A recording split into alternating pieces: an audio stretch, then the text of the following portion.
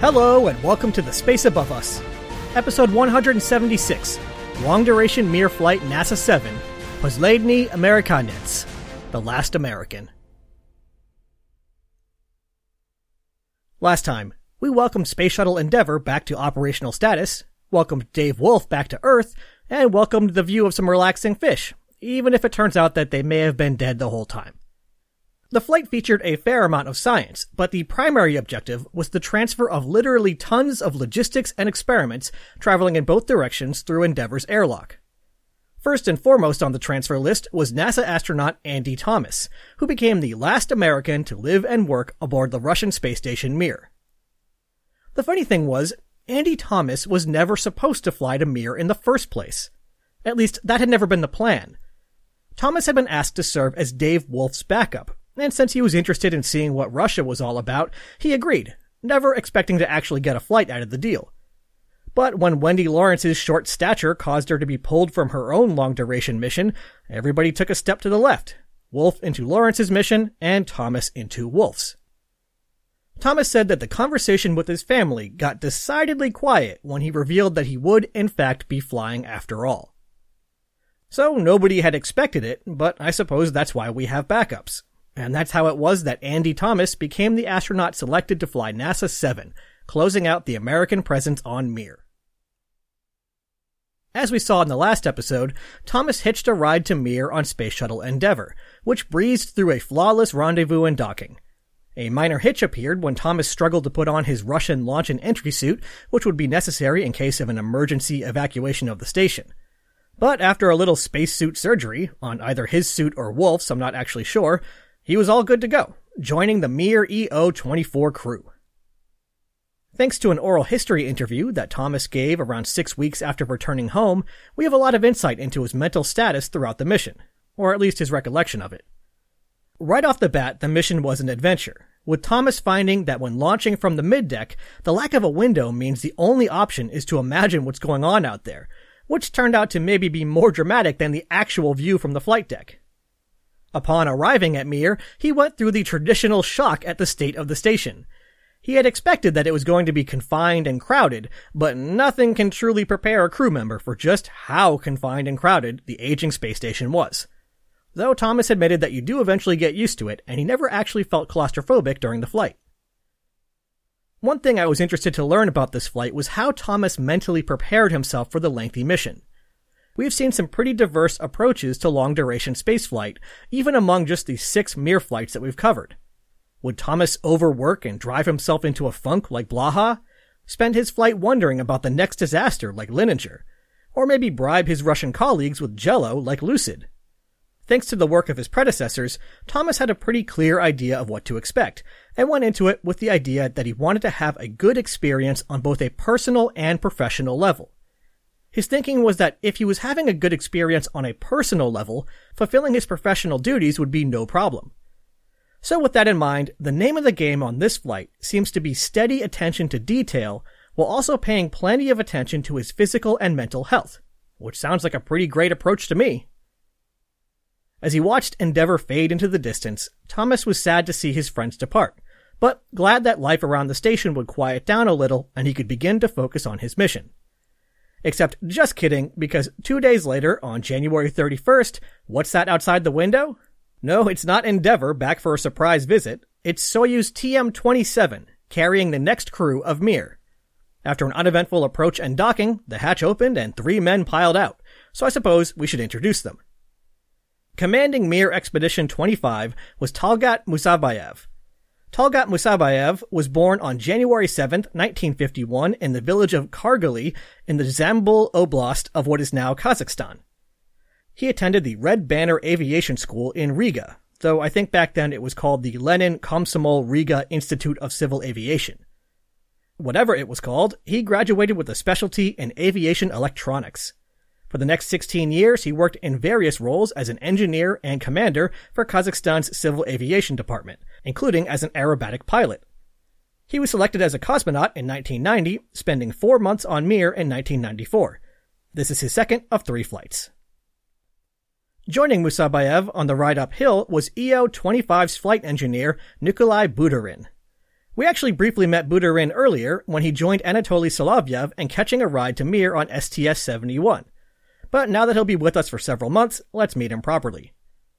Nikolai Mikhailovich Budarin was born on April 29, 1953 in the village of Kurya in the Alatursky district of Russia. He graduated from the Moscow Aviation Institute with a diploma in mechanical engineering, which he then put to work at RSC Energia, where he had already begun employment. In 1989, he was selected as a cosmonaut, and as mentioned earlier, he served on EO-19 with our old buddy Solovyev, spending a few months on Mir in 1995. This is his second of 3 flights. Musabayev and Budarin were also joined by a short-term crew member, French astronaut Leo Ahartz.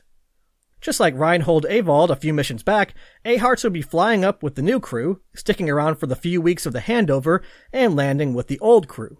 As such, I'm not going to get into Ahart's background, but we'll see him again a little down the road for a lengthy stay on the ISS.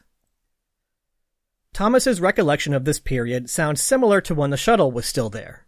It was fun having so many people around, but the station felt crowded, and it was difficult to get into a groove with his work. His groove was further disrupted when yet another computer error led to yet another loss of attitude control on the station. Though compared to earlier incidents, this wasn't nearly as bad. The station's solar panels drifted off of the sun, reducing the electricity to onboard systems, but the gyrodynes didn't actually stop spinning. If I've got this right, they were unpowered, but they kept spinning from inertia. The result was that the crew were able to fix the problem pretty quickly by powering down some unessential systems and prioritizing the gyrodynes. Never a dull moment on Mir. 3 weeks after the new crew arrived, it was time to say goodbye to the old crew. On February 19th, Anatoly Solovyev, Pavel Vinogradov, and Leo Ahartz all said their goodbyes and climbed into the old Soyuz and departed for the steppes of Kazakhstan. The re-entry was fine, but I'm sort of puzzled why they didn't delay for a day or two, since they actually landed in the middle of a blizzard, complicating recovery efforts. But I guess that's just how Russia does things. For Solovyev and Vinogradov, the landing wrapped up nearly 200 days in space. The next day, it was time for the usual reshuffle of Soyuz docking locations. The Mir program preferred to keep long-duration Soyuz spacecraft docked to the node at the front of the station complex, while leaving the Kvant 1 port at the back available for various Progress resupply ships and eventually the next Soyuz. The 3-man crew stuffed themselves into the Soyuz, undocked, and backed away from Kvant 1. But instead of puttering around to the other side of the station for a redocking, they just watched as the ground commanded the entire station to rotate 180 degrees around the Kristall-Priroda axis. Once the slew was complete, the crew were now facing the node's docking port, despite not having gone anywhere, and were able to move back in for a simple redock. I'm not entirely sure what the reason for rotating the entire station was, especially considering just how much stress the attitude control system had been under lately, but it seems to have gone nice and smoothly. If I had to guess, I would say that this strategy was preferred because the station could slew using electrically powered gyrodynes, while the Soyuz would have had to burn propellant in order to move itself from port to port. And speaking of docking, just a few days later, Progress M37 returned from a lengthy free flight. Several weeks ago, it had been told to take a hike, freeing up the Kvant 1 port for the new crew to dock with their Soyuz. But rather than re-enter right away, it was just sort of parked in a nearby orbit. Ground controllers decided to bring it back, I think so the crew could stuff more garbage in there. After a thankfully uneventful automated rendezvous and docking, the crew opened up the cargo vessel. Unfortunately, during the 3.5 weeks it was flying on its own, a garbage container inside apparently ruptured, and a foul odor flooded the station. Yuck! Now that the long-term crew of Musabayev, Budarin, and Thomas were in place, Thomas was finally able to settle into his day-to-day routine. Except, just kidding again. On February 26th, 3 days after the return of the stinky Progress spacecraft, something happened that resulted in me writing in my notes, "Are you kidding me?" There was another fire. No, I'm not kidding you. Andy Thomas had just wrapped up exercising on a treadmill in the Kristall module when he drifted into the node, passing the entrance to the base block. He was startled to see thick, acrid smoke emanating from the Kvant 1 module, just like Jerry Linenger had seen nearly a year earlier. Thankfully, this was not being caused by the oxygen-generating candle system, but rather the system dedicated to removing contaminants from the air, which is actually pretty ironic. The device had been misconfigured, and instead of venting into space, it was still exposed to the in-cabin atmosphere. It then overheated and caught fire. Luckily for the crew, the fire was contained to the unit itself, and apparently was just allowed to burn itself out, which is sort of a bizarre choice, but it seems to have worked. So, the fire itself wasn't actually all that bad, but it came with some alarming new information.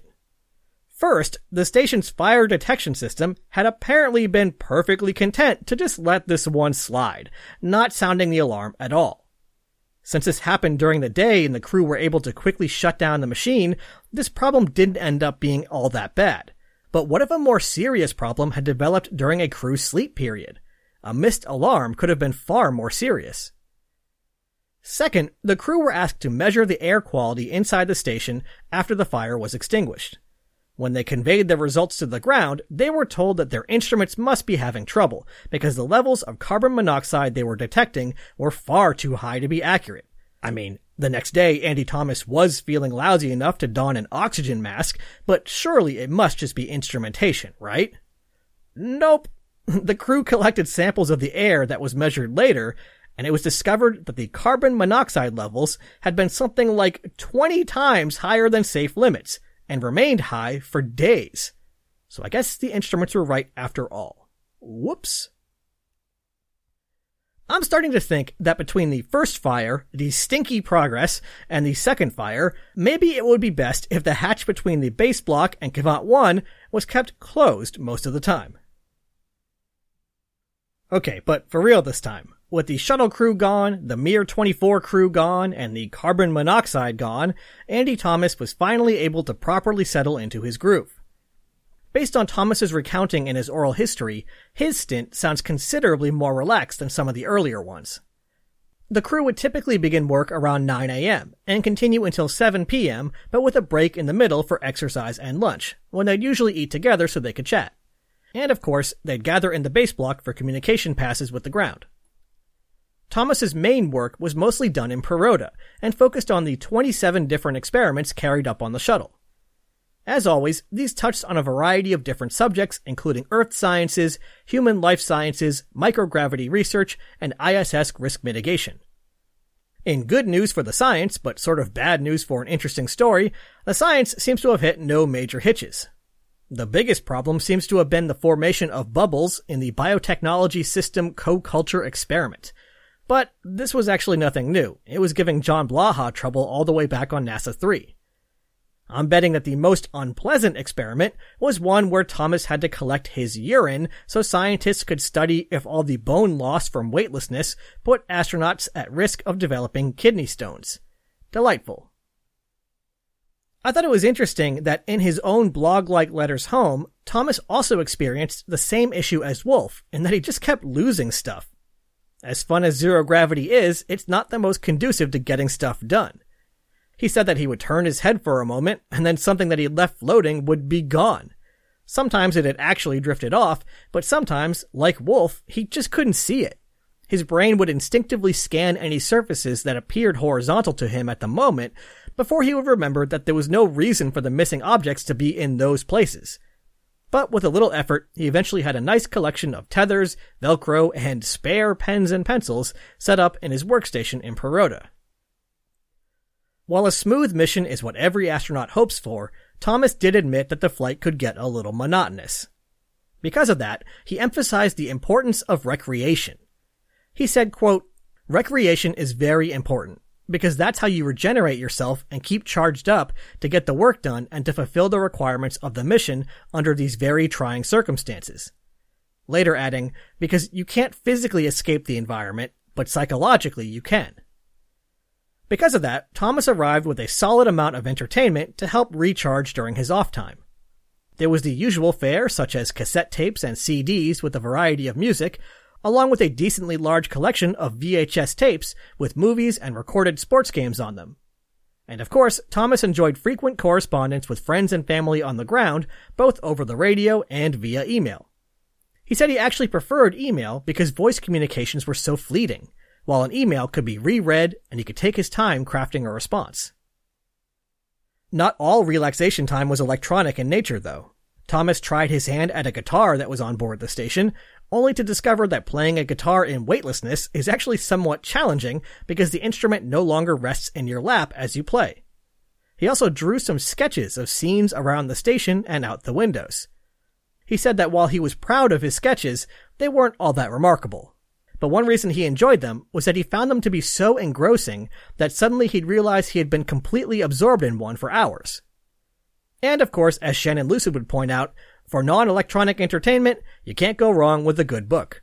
Among the ones that Thomas read while whizzing around the Earth was Huckleberry Finn, which he had always wanted to get around to reading. But the recreational activity that caught my eye was a certain CD-ROM. As someone who has played video games pretty much his entire life, I was extremely interested to learn that Andy Thomas had flown to Mir with a PC video game among his entertainment options. Of course, in early 1998, there was already so much to choose from. Would he go with one of my favorite games, XCOM UFO Defense? It seems like it would be on brand. Or maybe something a little more real-time, with a game like Doom or Quake. What better way to take out the frustrations of unwanted bubbles in a biotechnology experiment than to shoot a cyber demon? Or maybe even some good old-fashioned adventure games like The Secret of Monkey Island, something a little more tolerant of using a laptop nub to control the mouse. The answer was none of these. Thomas chose Monty Python's Complete Waste of Time. This collection of mini-games and full-motion video lives up to its name. It comes from that multimedia CD-ROM era, where you didn't really have to be much to call yourself a game.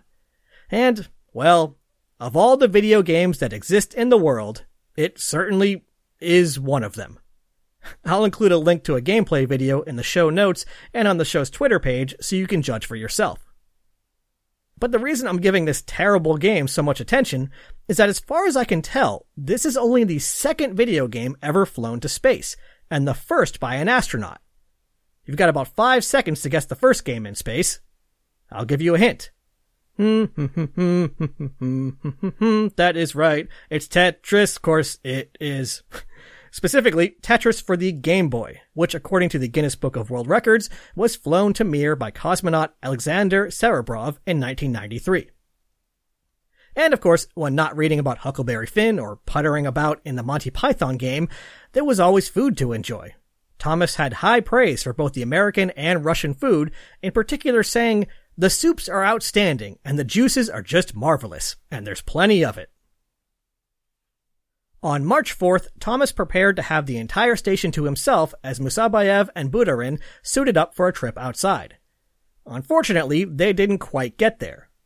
As part of the updated egress procedure with the problematic hatch, the crew were required to use a wrench to turn 10 latches. 9 of them opened for the crew, but the 10th remained stubbornly closed. It remained so closed that Musabayev broke not 1, not 2, but 3 wrenches trying to open it. I'm not sure if I should be impressed by Musabayev's strength or unimpressed by the quality of the wrenches, but either way, the heads of the wrenches just snapped off. Ground control told him to stop, presumably before he broke every wrench on the station. They would just have to wait until Progress M38 arrived with some specialized tools. This was actually kind of a big deal. Obviously, it was a problem since it held up the goal of the EVA, which we'll get to in a little bit. But it also means that no EVAs were possible at all, even if it was an emergency. With all of the ports of the node occupied, Cavant 2 had the only airlock on the station. I guess they could have maybe sent Progress M37 away and moved the Soyuz from the node back to the port on Cavant 1, but that's not something you want standing between you and your emergency EVA. So I guess we'll just wait and hope. A couple of weeks later, Progress M38 launched successfully, and M37, aka Ol Stinky, was sent off to a fiery demise.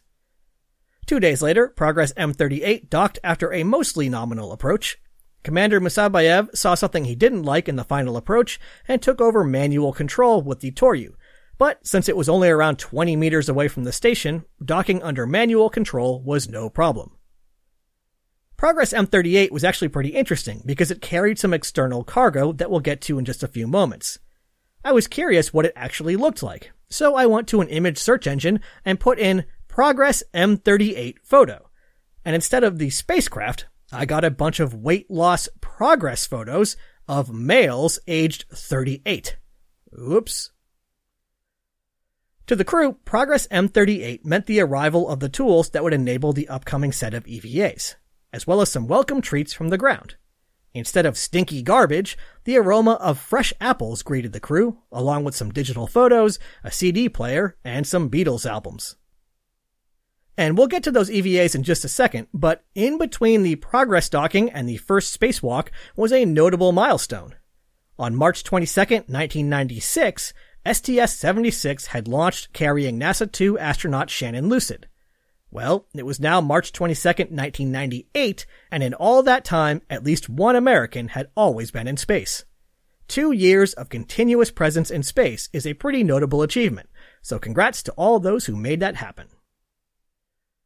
Alright, but now that we have the proper tools, it's time to get to work on those EVAs. We've actually got a grueling batch of 5 EVAs in a pretty short amount of time. For a lot of these spacewalks, I found some fun little details courtesy of Chris Vandenberg, who was again listening in to the communications thanks to Russia's use of the Altair 2 geosynchronous communication satellite.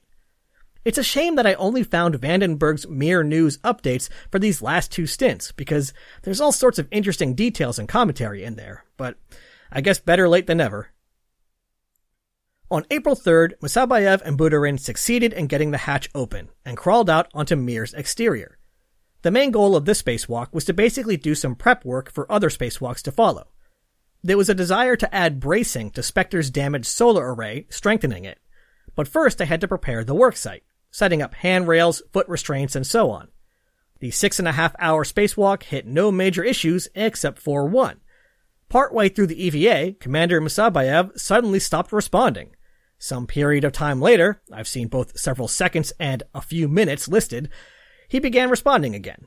It seems that he had accidentally turned off the power supply to the suit, losing comms, cooling, CO2 scrubbing, ventilation, everything.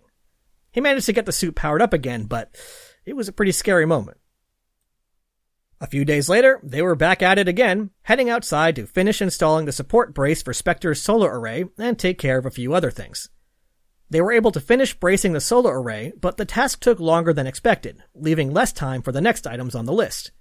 But it didn't matter anyway, because ground controllers suddenly asked them to quickly wrap up the spacewalk and get back inside. The reason for ending the spacewalk early was actually related to their next task. Outside of Kvant 1 was a 14.5-meter-long girder, topped with the VDU attitude thruster. VDU stands for something in Russian, but please don't make me attempt to read it. Those who paid attention in physics class will know that the benefit of putting a thruster out on the end of a long girder was that it increased leverage and allowed the thruster to exert more torque on the station while using less force, saving fuel. The remaining EVAs were actually dedicated to replacing the aging VDU. The new one was that exterior cargo I mentioned on Progress M38. But in the middle of the EVA, the ground reported that the VDU had run out of fuel, right this moment, causing the station's attitude to drift. The Russian crew hustled back inside to fix the situation. But here's something sort of odd. While this is apparently still the official story, and repeated in several sources, there's some doubt that it's actually what happened. One source hints at this by reporting that the EVA was ended early due to what was misdiagnosed as VDU fuel depletion. But a familiar name provides more details. James Oberg, a Russian spaceflight expert who we saw testify at the Mir safety hearings before Congress, says that in reality, the ground sent an incorrect command up to the station. Then, not realizing their error, they mistakenly attributed the drifting attitude to a lack of VDU fuel. As always with the Russian side of things, I'm not entirely sure what the truth is here, so I'll leave it up to you to judge. In any case, the truncated spacewalk lasted 4 hours and 23 minutes. 5 days later, it was time to suit up for a third time. As Thomas once more watched from inside, Musabayev and Budarin crawled out onto Kvant 2's exterior and made their way over to Kvant 1 to get to work. On this spacewalk, they basically wrapped up their previous spacewalk, discarding some unneeded equipment and disconnecting the old VDU. Though I'm sort of confused why it was okay to take down the old VDU if its contribution to attitude control was so important that the last EVA had to be cut short. Like, what was the plan? Hey, don't throw away the VDU stopped working. Whatever. Chris Vandenberg noted something that made me laugh but also sort of confused me. Apparently, Commander Musabayev wanted Thomas to observe and take photos as the old VDU was jettisoned. Thomas did so, but due to the angle of departure and the limited windows, was only able to watch it for a few minutes. According to Vandenberg, quote, Musabayev did not like this and did not hide that verbally. Let us hope that Andy neither heard nor understood this. What? Was Musabayev upset that Thomas couldn't see through walls? Anyway, 6 hours and 25 minutes later, they were back inside. 6 days later, on April 17th, they were back outside, doing some final prep work for the new 700-kilogram VDU. This involved setting its girder at a specific angle and bolting it into place to make the final VDU replacement easier, along with dismantling and storing some other trusses for future use. After 6.5 hours outside, the spacewalk came to a close. And finally, on April 22nd, the duo headed out for one last time, attaching the new VDU to the end of the girder and moving the girder back up to its vertical position. Or I guess horizontal position, depending on how you want to think about it. With the new fully fueled VDU in place at the end of the girder, Mir regained enhanced attitude control about its long axis. Not counting the several hours of troubleshooting on the first failed EVA attempt, the 5 spacewalk series added up to just over 30 hours outside the spacecraft. Andy Thomas later said that he would have liked to try a spacewalk of his own, and he would later on another flight, but also that 30 hours of spacewalking is hard work, which he did not envy. One sort of funny side note on the EVAs, according to Chris Vandenberg, the Russians happened to use a similar radio frequency as a nearby airport. This was a nuisance for Vandenberg, since sometimes the airport traffic clashed with the space-based traffic he was trying to listen to. But it also occasionally was a nuisance for the Russians, who apparently would sometimes get snatches of conversation from ground crews at the airport. And during one of these EVAs, Vandenberg reported that for the first time, someone on an airport ground crew realized this and radioed up, "Do svidaniya." I can only imagine the reaction of the Russian crew. As I mentioned earlier, this was a pretty trouble-free few months on Mir, even if we did have that one minor attitude control problem, and of course the second fire. But really, all the hard work of the previous crews must have been paying off, because for the most part, it was smooth sailing. So it was pretty funny that when right near the end of the flight, just as Andy Thomas was about to do a video interview with the press about his trouble-free flight, the attitude control computer again had a problem, and the station slewed off the sun. In what Thomas called unbelievably bad timing, they had to cancel the interview about their problem-free flight in order to solve a serious problem. And actually, the stakes were a little higher than just a missed press interview. Space Shuttle Discovery was on the pad and planning to launch in just a few days to retrieve Thomas. If Mir's attitude was drifting, rendezvous would not be possible. Thankfully, after a day and a half or so, control of the station was re-established and everything was back to normal. That launch was delayed by 5 days due to ground crews needing a little more time to prepare the shuttle, but given the timing of the attitude problem, it may have been lucky after all. We'll cover the details of STS-91 in a couple episodes, but for now, we'll say that it arrived at the station on June 4th with a bunch of new supplies and equipment, but no replacement astronaut. A few days later, Thomas said his goodbyes to his Russian colleagues, took one last look around the station, and moved over to the shuttle. Once the hatches were sealed and Discovery departed, no American would ever again float foot on the Russian space station. Thomas later described his departure, which I'll just read in a bit of an extended quote. Quote, "Perhaps one of the most moving moments, though, was as we drew further and further away. We went into the night side of the planet, and I could see the stars and the running lights of the station were on. You couldn't see the station, all you could see was the lights flashing, and they were just going off into the distance, these flashing points of light fading out slowly. That was kind of an emotional moment, because I knew that would be the last time I would see it. Ever." After returning to Earth from his nearly 132 days in space, Thomas said that while none of his family members had expressed any concerns about his safety when he announced he would in fact be going to Mir, there sure was a lot of relief expressed when he came home safe and sound. With his year-and-a-half Russian adventure over, Thomas turned his attention to living without a schedule for once and turning his new house into a home. Don't worry though, we'll see more of Andy down the road. And that was it for the Shuttle Mir program. I'll have more things to say in upcoming episodes, since we still have to cover the flight of STS-91, the last shuttle mission to Mir, and I'm going to do a little retrospective on the entire program. But we're all done with long-duration cruise for now. But before we get to STS-91 and a Goodbye Mir episode, next time, we once again hop back in time a little bit to see what the space shuttle was up to while Andy Thomas was flying around in Mir. With STS-90, Space Shuttle Columbia is back on the launch pad with our old pal Space Lab in the payload bay for one last flight. So it's time to drift down the tunnel and get nervous. I mean, get to know the nervous system. Ad Astra, catch you on the next pass.